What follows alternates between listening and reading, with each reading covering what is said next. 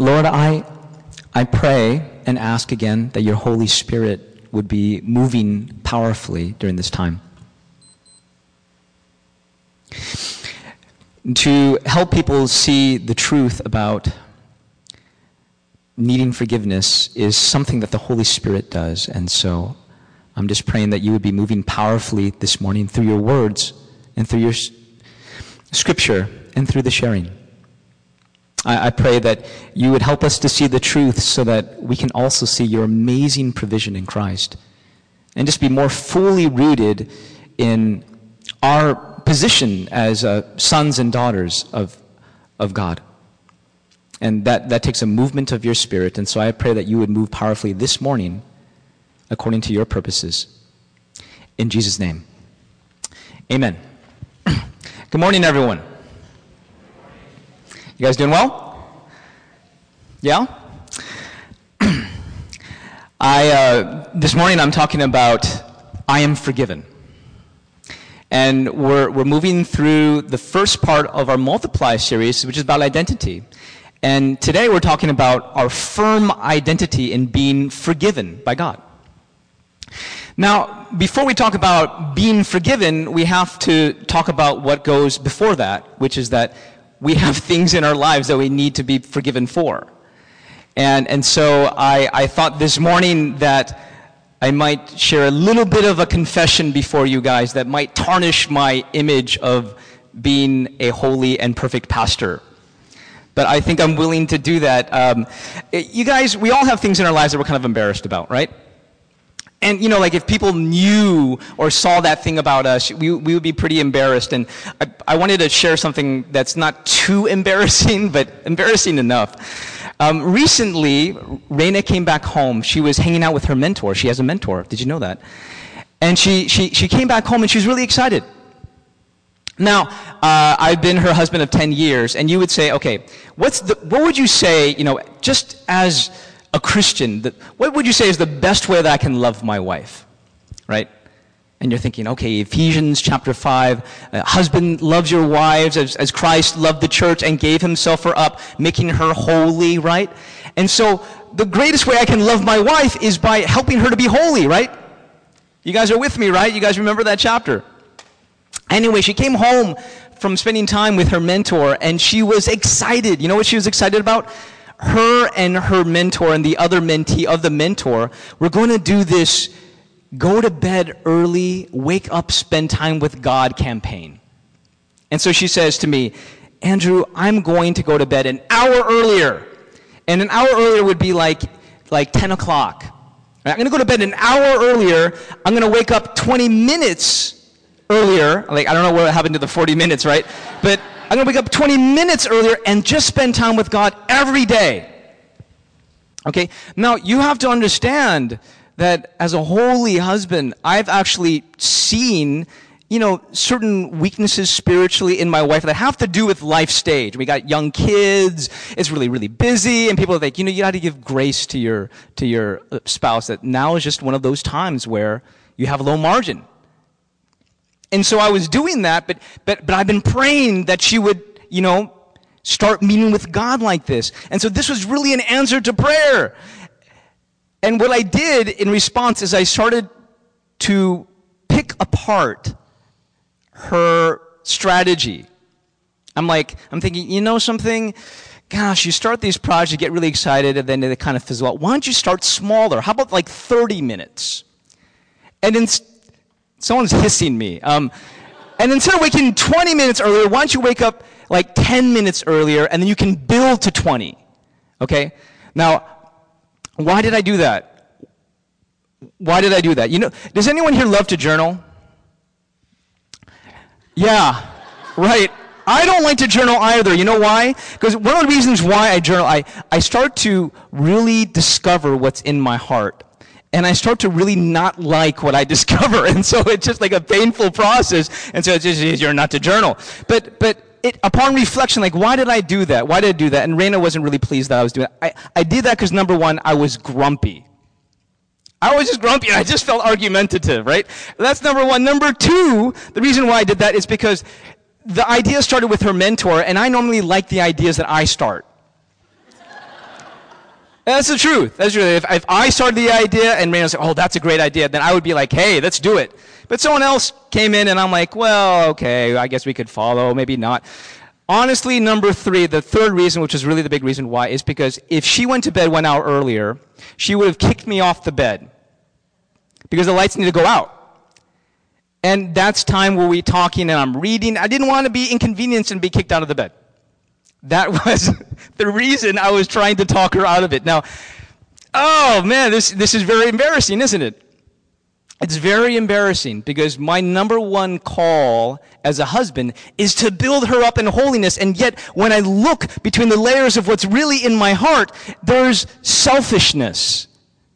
I'm prizing my time of lights on and reading books and time to myself and not wanting to be kicked out of the bed over my wife growing in holiness. What's happening to me? It's what's inside. It's what's inside. I'm realizing how deep my sin goes. Now today, I am talking about forgiveness. That all of us have a unique identity. I am completely forgiven. But the first idea that we need to go here, it's absolutely necessary because the scripture goes here, is this. We have no idea how sinful we really are. We have no idea how sinful we really are. Now, there's a second idea that's also at work, equally true, which is we have no idea how perfect we are in Christ. We have no idea how perfect we are in Christ. But let me just unpack the first idea, because there are plenty of people here in this room, and we start to talk about sin, and we start to talk about Jesus as Savior, and honestly, it's not doing it for you. There's not a deep stirring inside. You're kind of thinking like, I'm really thinking about like for lunch after church, you know? There's no desperation. There's no stirring. It's like, Jesus is Savior. Yeah, I know. I kind of heard that. I kind of accepted that. That's good. And what you really need to hear is we have no idea how sinful we really are. If we did, it would lead towards desperation. Like, Lord, have mercy on me. Now, once I start talking about the need for forgiveness and sin, there are other people here in the very same room, and once I start talking about sin, you totally relate to that. There's this ongoing struggle that you have with sin. You identify yourself as a sinner. Maybe you're thinking like, oh man, I did something this past week, and I'm so ashamed of it. And if people knew, I would be so embarrassed. Now, what you really need to hear is that you have no idea how perfect you are in Christ. That when God looks at you because of His Son and the work of His Son, He just sees perfection. Now, the first idea, we have no idea how sinful we really are. That is practical. But the last idea, we have no idea how perfect we are. That's positional. Okay, now let's unpack these and let's go to the scripture. Let's go to Romans chapter 3. Romans chapter 3. Okay, let me just also say this. We're going to go through Romans. It's a secret dream of mine that actually one day we'll go through the entire book of Romans. Like, chapter by chapter. But I don't think we're ready for that. But today will be a little bit of a preview as to whether we can do this in the future. But I'm just going to give you a little warning beforehand. This stuff is pretty edgy, and it's pretty thick. So especially when we go through verses 21 and through 26, you're going to have to focus as much as you can because it's easy to get lost, okay? And let me also say this. During this message today, we're going to have a couple different testimonies. Just like Lauren was sharing, Raina, for the very first time today, I finally convinced her to come up here and to share something. And interestingly, it's going to be about her own experience of sin. And then An, who is our youth director, pastor candidate, is also going to be coming up here and sharing. And he's become a friend of mine, and so I'm looking forward to that. That's going to be really rich. Okay, let's start in chapter 3, and let's go straight to verse 10. Okay? None is righteous. No, not one. No one understands. No one seeks for God. Okay, right there, right at the start, there's brokenness in relationship with God. Okay, no one seeks for God. All have turned aside. Together they have become worthless. No one does good, not even one. Okay, so no one doing good, that's the sin of omission. There's good that we were supposed to do, we didn't do. No one does good, not even one. Their throat is an open grave. They use their tongues to deceive. Our words. So it's talking about what comes out of our mouth. Their throat is an open grave. They use their tongues to deceive. Their venom of asps is under their lips. Their mouth is full of curses and bitterness. Their feet are swift to shed blood. It's the things that we do, not just the sin of omission, but the sin of commission, the things that we're doing, shedding blood, or even metaphorically, we're shedding blood, we're hurting one another. In their paths are ruin and misery, and the way of peace they have not known.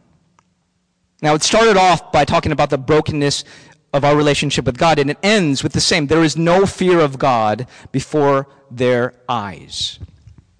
Okay, this is pretty heavy stuff. Now, I want to just let you know, it brought me no joy this morning when I'm like, hey, I'm going to get up here. I'm really excited to tell people how sinful they are. You know, there's no joy here, but this needs to be said. Why? Because it's truth. It's truth. It's accuracy. Now, in seminary, I learned this, it's kind of a seminary word, total depravity. They don't use that in ordinary conversation, but it's a concept that you need to know. Total depravity. That means the corruption that's in our hearts, it's not just one part, but it's systemic. It's all over the place. It's stage 4 cancer. It's spread all over the body. Okay, now just look at this. Let's look how systemic this is, okay? So it's not just the things we don't do, right? No one does good. Not just the things we don't do, omission, but the things that we do, commission. We're swift to shed blood. We're hurting each other. We're hurting each other. But it's not just what we do, but it's what we say, right? Their tongues to deceive, the venom of asps on. But it's not just what we say, but it's inside in the heart. And it's not just our relationships with others that's broken, but fundamentally, it's a relationship with God that's broken. And because a relationship with God is broken, there's all this rampant brokenness. Now, do you understand that? I mean, when we talk about Jesus as Savior, you're like, well, saving from what? Saving from sin. Is there that sense of desperation? Can you relate to the truth of what Paul is describing here? I mean, other people. What about inside you? No, I wanted to bring my wife up here because recently she was sharing just a realization that she was having of how true this description is of the human condition that's inside her. And so I said, Raina, would you be vulnerable and just share this before the church, you know? And luckily she said yes, she would. So can we give a hand to my wife just for her courage in being up here?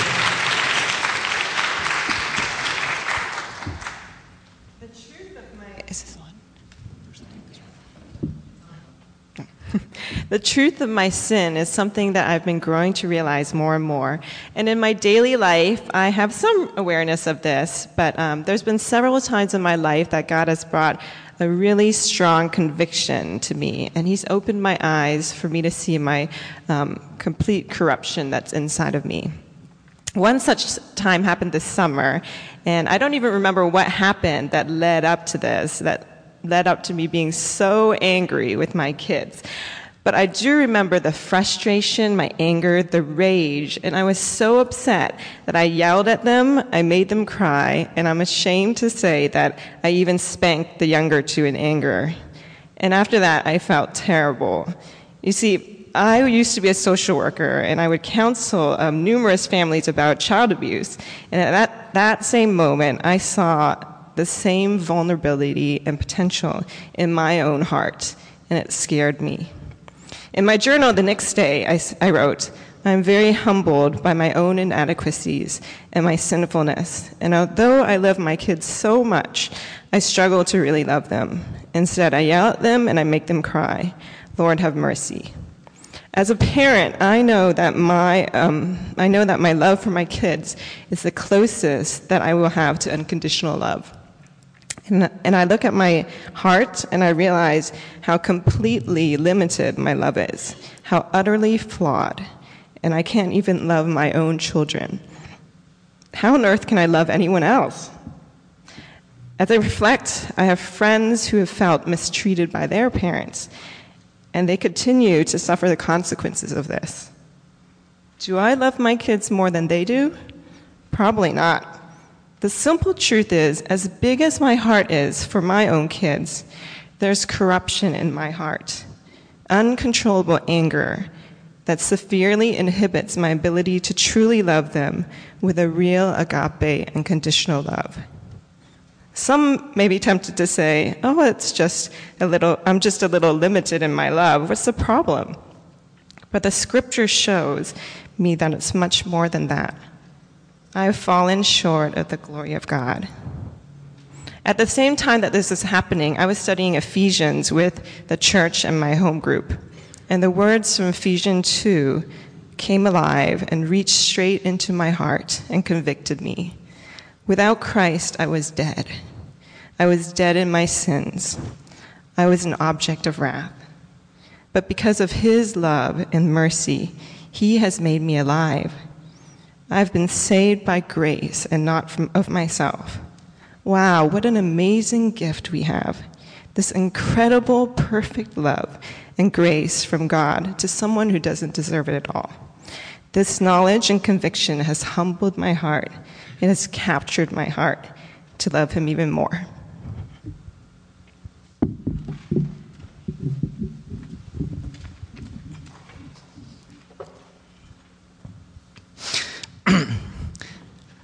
Raina was hesitating to be vulnerable in front of you, just like, oh, well, how will people think of me? But I do think there's a common realization that we have. I mean, that's what makes us Christians. It's a realization that we all have brokenness. I'm going to stay here a little bit longer before we, by the grace of God, go to point number 2. Okay, but a little bit longer, because before we can go up, we need to know how far we're actually down. How deep does this sin go? Stay with me a little bit longer on this point. How deep does that sin go? Now, this is something that might actually be new to you, but in the reading of these first 3 chapters, I realized something that I hadn't really seen before. I think normally when we think of sin, we go, okay, here's God's perfect standard. You know, because God measures us by himself, not by the measure that we use, but by himself, his perfect, holy standard. And so all have sinned and fallen short of that standard. So God is like this neutral judge, and he's judged me, and I'm guilty. Okay, that is true, but there's actually more to that, how deep the sin goes. You know, sometimes when we're hurt and someone goes, hey, don't take it personal. God has actually taken our offense personal. That's the new thought. That it's not just, oh, you've fallen short, I'm sorry. But it's more like, I'm deeply offended by what you have done.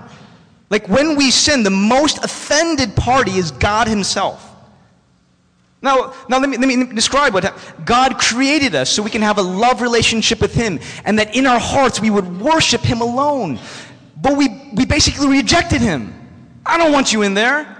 I want myself to sit on that throne and these lesser pleasures to rule my heart.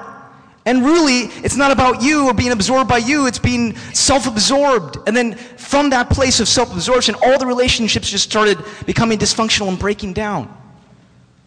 Now, yes, you've crossed that line, you've broken that standard, but do you also realize you've broken his heart? It is deeply personal. When we talk about the wrath of God, it's a deeply personal thing. It's like you've set yourself as an enemy against me. You've committed crimes against not just goodness, but against me. Do you get that? Now, if you read the first 3 chapters of Romans, that's where it's going, and brings me no joy to say that, but that's the truth of Scripture. Okay, I think the worst part is over. But you still need to hear that first point. We have no idea just how really sinful we are. And I would say that when I first became a Christian, I had very little concept of sin. And there's 3 things that have showed me the truth. Number 1, I've just reflected on myself and what's really in my heart. Number 2, I've understood the holiness of God. He doesn't judge me by my standard, but by His standard. And number 3, I've just read the Bible. And the Bible and His Spirit brings that conviction. Okay. All right, let's go on to point number 2. Okay, now I want to say that point number 2 starts off with a but now. Can I hear you guys say but now? Okay, do you know that Martin Lloyd-Jones, reading this text, said, those are the 2 most marvelous words of Scripture. The but and the now. You know, you got this sin and this condemnation and this judgment, and rightly so, and a God who is offended. Okay? Enemies with God. Okay, but now, here's the good news. Get ready for this good news. Now, let me just give you the punch of this good news. I just want you to imagine that you're in a courtroom and your life is on trial. And God is looking at every single detail of your life. Not just the big mega themes, but every detail, every day, what you were thinking, who you were thinking about, the self-absorption, the words that were coming out of your mouth and why they were coming out, everything laid bare before God. And now just imagine Him looking at that, and then He says, okay, here's the verdict, okay? Heaven and earth is all silent, listening to the verdict that's being declared over you. And God says, I declare you righteous. Absolutely perfect. I find no fault with your life whatsoever. You're like, what? Really? No, that is what you have in Christ. Your first identity is not sinner, but it's one who's forgiven by Jesus. Okay, stay with me, okay. There's going to be 3 words that I want you to understand. Martin Luther said that this paragraph right here is the center of Romans. And he said this paragraph right here is the center of the whole Bible. Now, when someone says that, I automatically feel like, okay, I'm not qualified to interpret this, but I'm going to try to simplify this as much as possible. If you link together 3 words and you put them together, there's a richness of thought about forgiveness that's here. The first word is justified. Can you guys repeat that word after me? Justified. Okay, it's going to get a little bit more complicated. The second word is redemption. Can you guys say redemption? The third word is propitiation. Can you guys repeat that one? Okay, now if we link all these together, there's a richness of theological thought on what God did for us, okay? Now let's go. But now, the righteousness of God has been manifested apart from the law. Okay, what that means right there is there is a righteousness for you apart from the law means that you don't have to earn it. Okay? I'm trying to interpret this. Now, the law, he's referring to the Old Testament, the law and the prophets, right? And people kind of misunderstood that. I have to fulfill all the law, and then one day I'll stand before God, and God says, okay, you did good enough. You're righteous. And then, look, what Paul says is that there's a righteousness that's revealed that's apart from that. Because the truth is, there's nothing you can do to actually earn that righteousness. You can't be good enough. There's no possible way you can follow every bit of the law. You break one, you break it all. Okay, so there's a righteousness that's apart from the law. It's new. It's the New Testament, New Covenant with Jesus. It's new. Okay, get ready for this. Although the law and the prophets bear witness to it. Okay, so the Old Testament did have a role. What were they doing? They were bearing witness. So they were pointing to Jesus. They're saying, look, okay, I know the law is insufficient to make you righteous. I'm pointing to the thing that's actually going to make you, or the person that's going to make you righteous. They're pointing. They're bearing witness to it. 22, the righteousness of God through faith in Jesus Christ for all who believe. Okay, so this is a righteousness that's in faith, through faith, in Jesus Christ. Not in the laws. But in Jesus, through faith, for all who believe, for there is no distinction. There's no distinction. Jews don't have an edge on this. Gentiles, non-Jews don't have an edge on this. There's no race that's closer because all have sinned and fallen short of the glory of God. We're all in this together, leveling the playing field. We're all equally in trouble. We're all equally have fallen short and are justified. Okay, let me give you a definition of justified. Justified means to be declared righteous. Like God looks at you and says, perfect, beautiful, blameless, okay, justified by His grace as a gift through the redemption that is in Christ Jesus. Okay, redemption. Let me walk through redemption. Redemption means to buy back from slavery. If you're taking notes, that might be a good thing to write down. Redemption means to buy back from slavery. Now, this is the idea. Let's say in ancient times, you want to start a new business, but you don't have the capital, so you borrow money. You borrow money, the economy goes south, your business is failing. You're like, I want to declare bankruptcy, but there's a problem. They had no chapter 11 or 13 in that day. You can't declare bankruptcy, you owe money.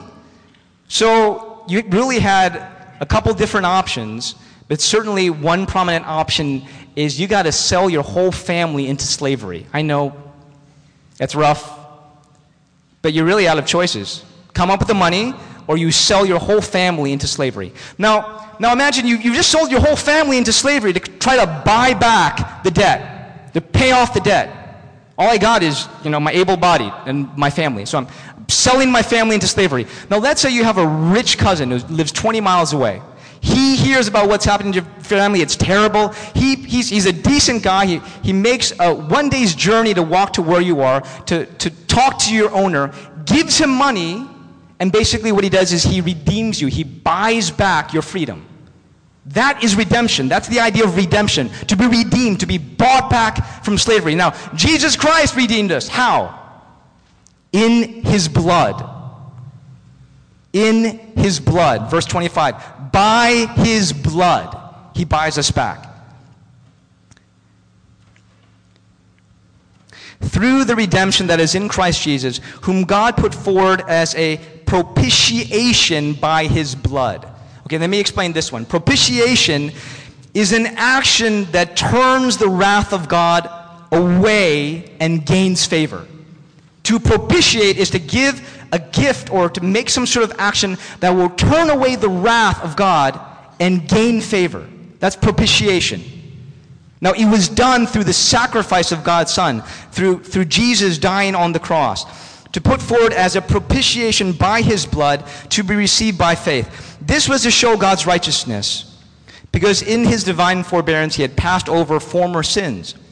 It was to show His righteousness at the present time so that He might be just and the justifier of the one who has faith in Jesus.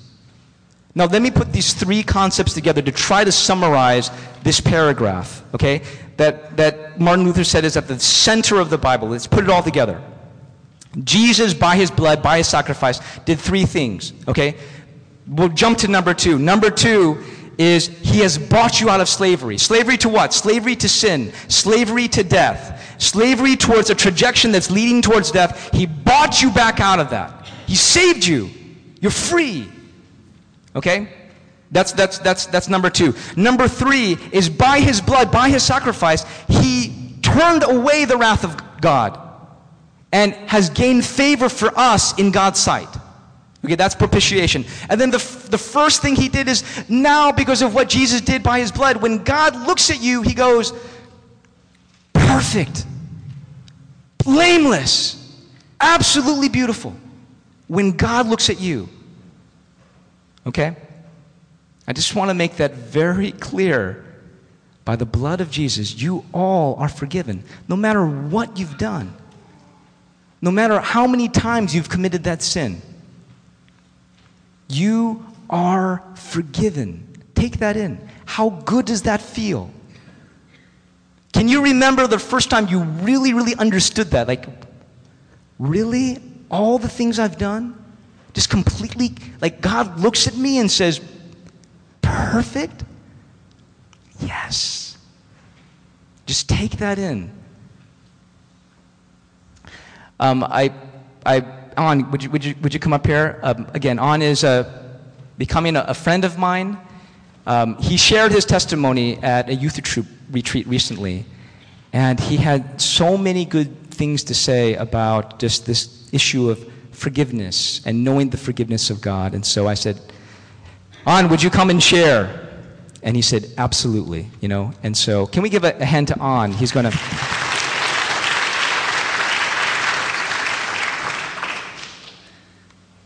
Thank you. Good morning. I heard from someone and told me this was a little while ago and said that if God ever gives you an opportunity to share, you know, and if you don't, you might be taking away an opportunity that you're actually blessing someone. So Raina, thank you so much for blessing me as a father and a husband to my wife. I definitely felt the things you were saying. My name is An Trung. Like most of you and all you here, we've all sinned. My testimony today is the point of just talking about what Pastor Andrew is saying, is how good it feels to be forgiven, what it means to be righteous, just from the Lord to just really save you. There's a famous quote from someone I thought that was really amazing and really cool back when I was in high school, and they said that I don't care for sin. It doesn't affect me. And this was me back in high school via 1999. Okay, this is what I thought. You know, sin. For the longest time, I thought that sin was nothing. I grew up with sin in my life. I seen sin. I caused sin myself. And to me, sin is like this. Sin is like being in your pajamas, eating a tub of ice cream, watching TV, a movie or a show on your couch, and there could be a fire in your kitchen, a hurricane outside, and you're just so comfortable, you just don't want to get up, right? Like, that's what sin was to me when I was growing up. See, when sin sucks you in, it makes you believe that it's much easier to stay in sin than to actually get out of sin. You know, I thought sin didn't affect me, but it did majorly.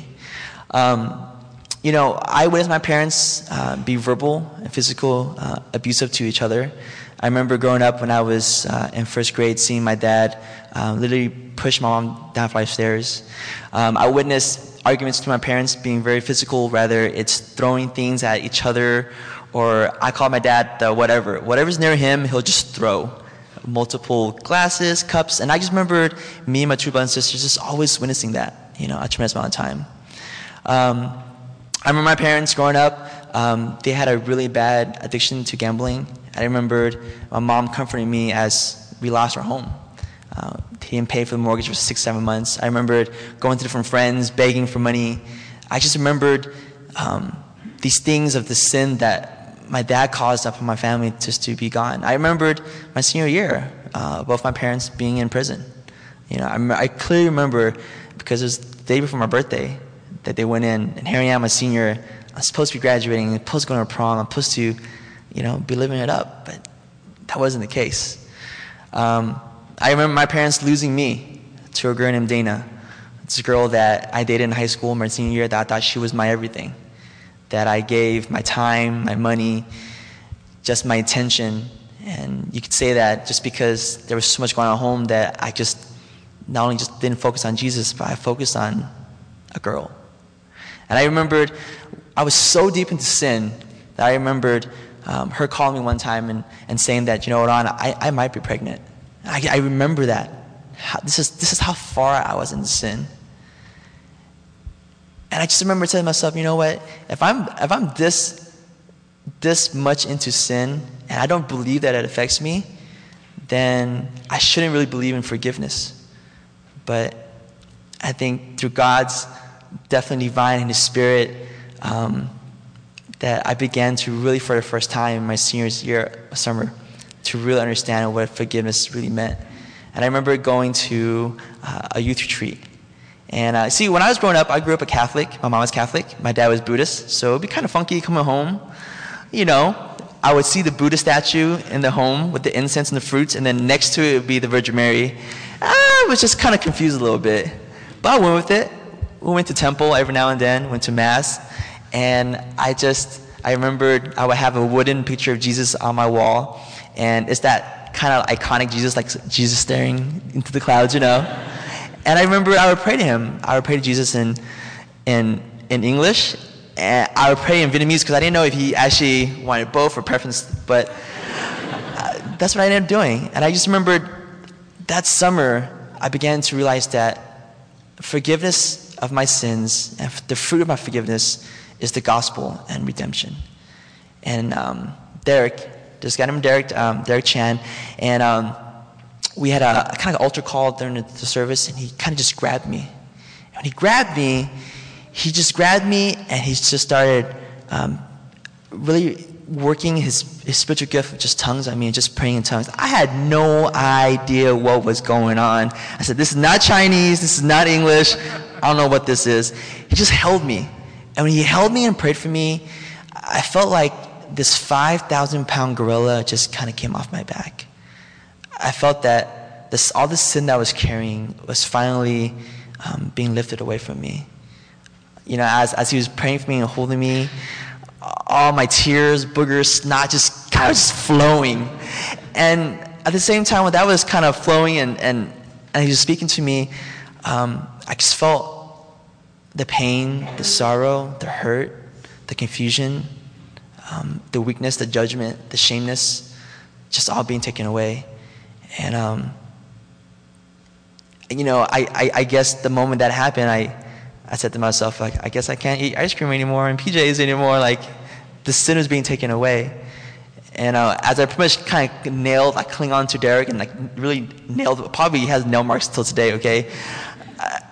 I think something I was realized is that as he was praying for me, I was happy to know that I'm no longer shameful of my past, of who I am, of what I saw, my parents, what they did, what I did for myself to cause these sins.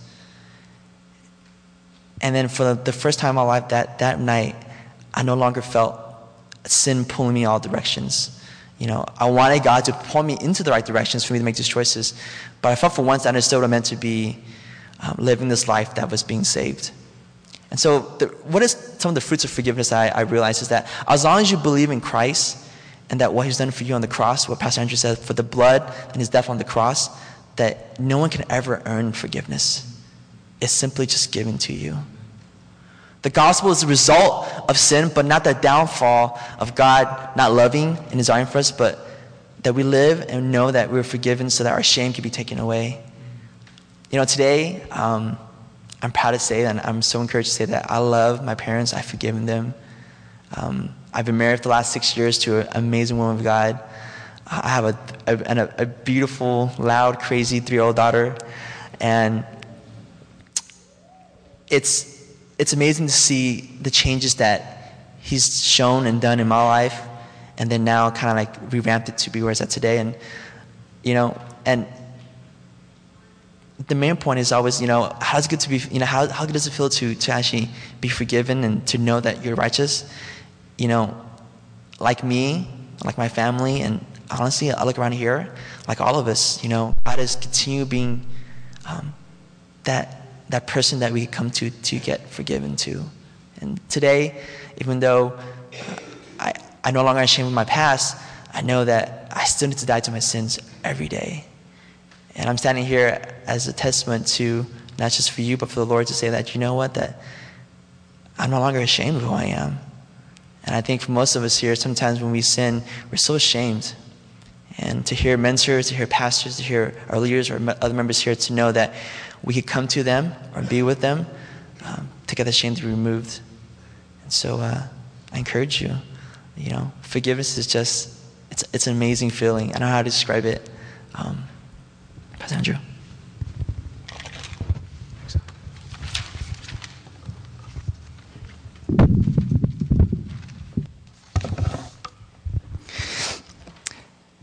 You know, we didn't actually just want to talk about forgiveness. We wanted to invite you guys to practice it, or just to practice the truth of God's forgiveness over you. Not too long ago, I think it was about 2 weeks ago. No, it was last week. It was last week. we were preaching from John 13, and Jesus says something that's a little bit cryptic. He's like, for people who have taken a bath, you don't need to take another bath. You just need to get your feet washed, right? And it's, okay, what does that mean? That's kind of mysterious. But I think it has a lot to do with forgiveness. There is a certain time where you say, Jesus, I need your forgiveness. Please forgive me. And when we really enter into that, it's like God gives you a bath. All your sin in the past, in the present, and in the future is washed away. But there's also this need for continual, like, feet cleansing, to continually practice the presence of that forgiveness. And what we want to do for you this morning is to invite you to practice that truth. You're like, I've already asked Jesus to forgive my sins. Yeah. And we're going to still identify with being a person who needs forgiveness, and to still identify with someone whom God looks over and says, completely beautiful because of my son. Absolutely righteous. Perfection because of Jesus. Now, we didn't want this just to be a heart thing. We wanted to go through the scriptures so that you know in your head what really is objectively happening. So let me do a little quick review. Number one, we have no idea how sinful we really are. But number two, we have no idea how perfect we are in Christ. Now, there's three things that Jesus achieved on the cross by his great sacrifice for you. Okay? Number two is redemption. He's bought you back from slavery. He's bought you back. That was really expensive. You cost a lot. You cost the blood of Jesus. But apparently God thought it was worth it for that exchange. And then number three, propitiation. By his blood, Jesus turned away the wrath of God. He's no longer angry and offended at you. All that wrath was turned away. And now when he looks at you, he just looks at you with the favor of his son. Get that.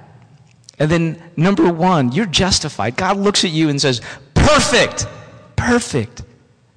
I don't see no stain. I don't see no blemish. I don't even see that sin, because you're all covered in my son. That is what has happened through the blood. And so we're going to invite you in a few moments to actually practice that truth. Now again, in the same courage that Raina took and An took in coming up here and saying, okay, listen, my life is not perfect. I have some baggage. I have some sin. There's some corruption in my heart. We're actually going to give the same opportunity for you to identify that. And you just simply identify that by kneeling down on these cushions. And when you kneel down on these cushions, you're taking the place of a person who needs forgiveness. You're saying, I've sinned and fallen short of the glory of God. And then we're going to have a prayer minister come up to you and just pray for you, and just pray a prayer of blessing and pray a prayer of forgiveness over you. It won't be very long. It'll be pretty short. And that's where you will practice the truth. I'm completely cleansed. I'm completely forgiven. It feels great to be cleansed. Like a 5,000-pound gorilla coming off your back. Okay, let's prepare our hearts. We're going to ask the team to come up here and to lead us in a song of preparation. Why don't I pray for us?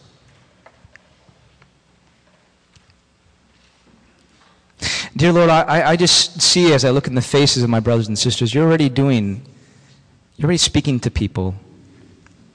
We need your forgiveness. But the thing is, we have your forgiveness. So I pray that right now that we've talked about the scriptures, we've talked about the reality, and I just pray that your Holy Spirit would just make that forgiveness real to us. I know there's people who have never felt that forgiveness, and oh, how good that feels. And there's other people who are struggling with ongoing sins. It's like, it's the 7th time or the 17th time I've done this same thing all year. Will God really forgive me? And the answer is yes. It's not based on the purity of your repentance. It's based on the purity of Jesus Christ and his work. So Lord, we just stand in the place of truth. And the forgiveness that you offer is not just a concept. It's not just a warm idea. It's true. And because it's true, it's real. And because it's real, it's powerful. You're here. And your power to forgive has already been given. And I pray that you will bless your people as we practice that truth. Amen.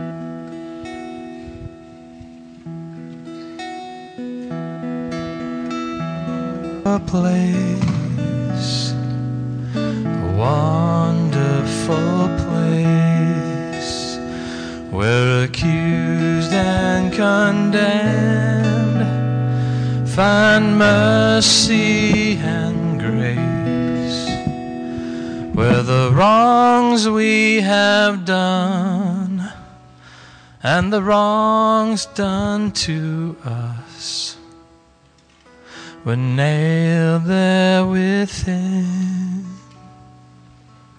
there on the cross. I know a place, and I know a place, a wonderful place, where accused and condemned find mercy and grace, where the wrongs we have done and the wrongs done to us were nailed there within, there on the cross, at the cross, at the cross, He died for our sin. At the cross, He gave us life again. At the cross, at the cross, He died for our sin. At the cross, He gave us life again. And I know a place, a wonderful place, where accused and condemned find mercy and grace, where the wrongs we have done and the wrongs done to us were nailed there within, there on the cross, at the cross, He died for our sin. At the cross, He gave us life again. At the cross, He died for our sin. At the cross, He gave us life again. And I know a place, a wonderful place.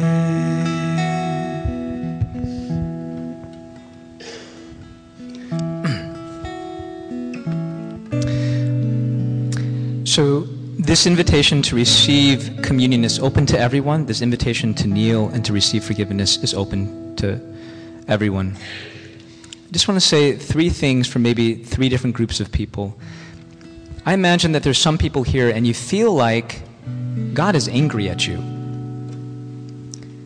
And you're interpreting some of the things that's happening in your life as evidence that He's angry at you and He's punishing you. And I just want, as your pastor, as someone that loves you, that thinking needs to be corrected. That's not truth.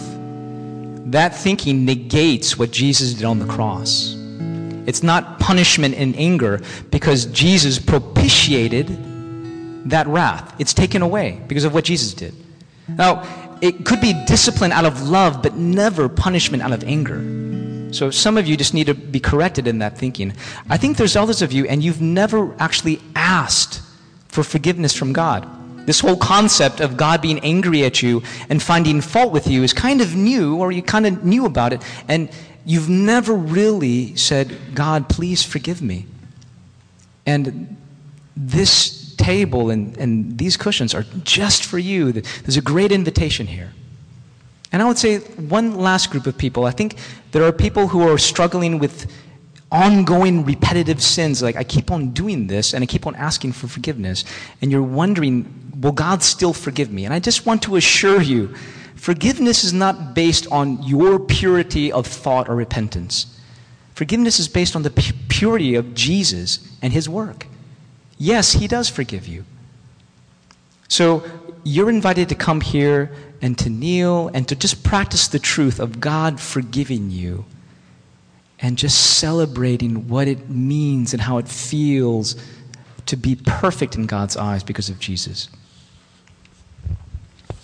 On the night before Jesus was arrested, he had an intimate dinner with his followers, and he took bread and he broke it. And he took wine and he passed it around and they drank it. And these things were to be living symbols, and he wanted us to continue to practice the Lord's Supper. This bread, he said, represents my body broken for you.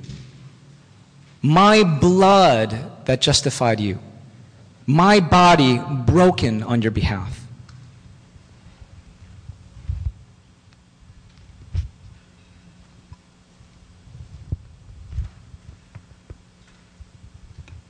And then he took wine and he poured it out, saying, this is my blood that is going to be spilled for you. Now we're going to form two lines, and you will take the bread, which represents the body of Christ that was broken for you, dip it in the juice that represents his blood for you, and then you partake of it. And when you partake of it, you're basically saying, I understand what Jesus did for me, and I'm receiving it. And you're invited to continue to receive that, And then after you've done that, you're invited to come here to kneel on these cushions just to identify yourself as someone that has fallen short of the glory of God. And then you're also going to remember what his blood did for you in declaring you perfect. And then there's going to be a prayer minister who would just say a short prayer of blessing over you. You're just going to receive that. And if you guys can't kneel down, then these first pews are open for you, and we can also pray for you while you're sitting down. I'll pray for us, and then this table and this time is open, and everyone is invited to come.